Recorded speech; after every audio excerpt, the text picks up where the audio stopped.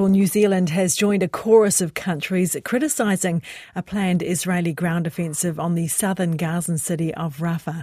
The city is shelter to more than half of the Gazan population.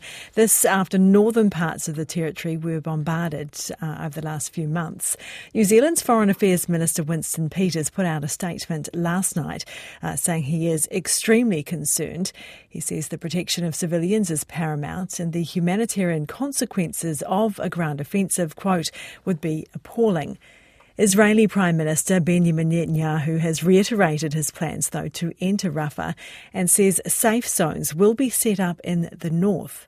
The BBC's Plett-Usher has been covering this story and is in Jerusalem. She joins us now. Good morning, Barbara. Welcome to the program. What is the latest on this in Rafah? Is the attack there imminent?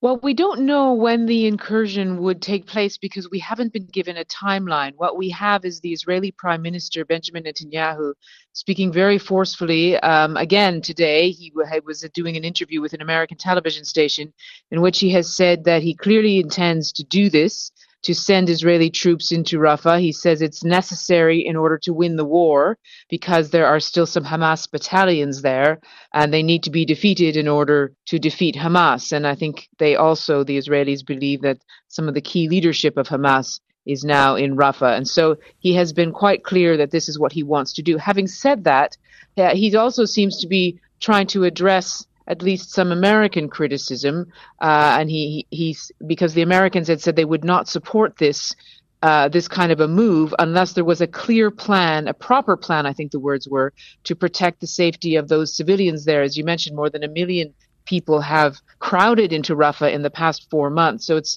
not only a crowded situation, it's a chaotic and under-resourced one. So Mr. Netanyahu is saying, well, okay, you want a plan. We will have a plan. There will be a plan for evacuation. And he's asked his military to prepare one, but he hasn't given details about what it would include, and he hasn't given a timeline. How much weight has been given to those assurances, given what we've seen in the past? I mean, is it actually possible for those people in Rafah to evacuate safely?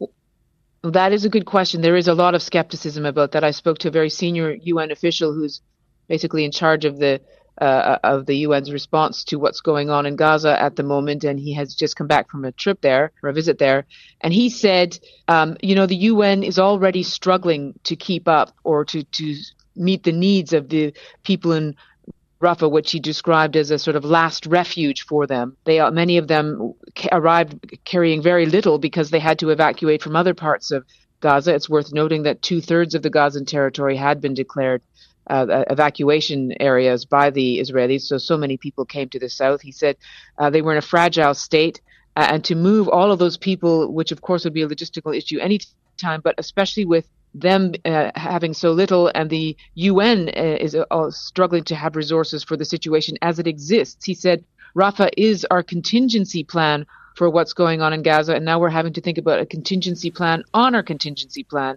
and we actually don't have the material to kind of move, to sort of set up a tent. He didn't say this exactly, but the idea was didn't have the material to move more than 1 million people and be able to give them what they needed. Also, it's important to note that Rafah is the main point of delivery for humanitarian goods into Gaza. There's one other place where things are coming in, but Rafah is the main one. It's turned into a war zone.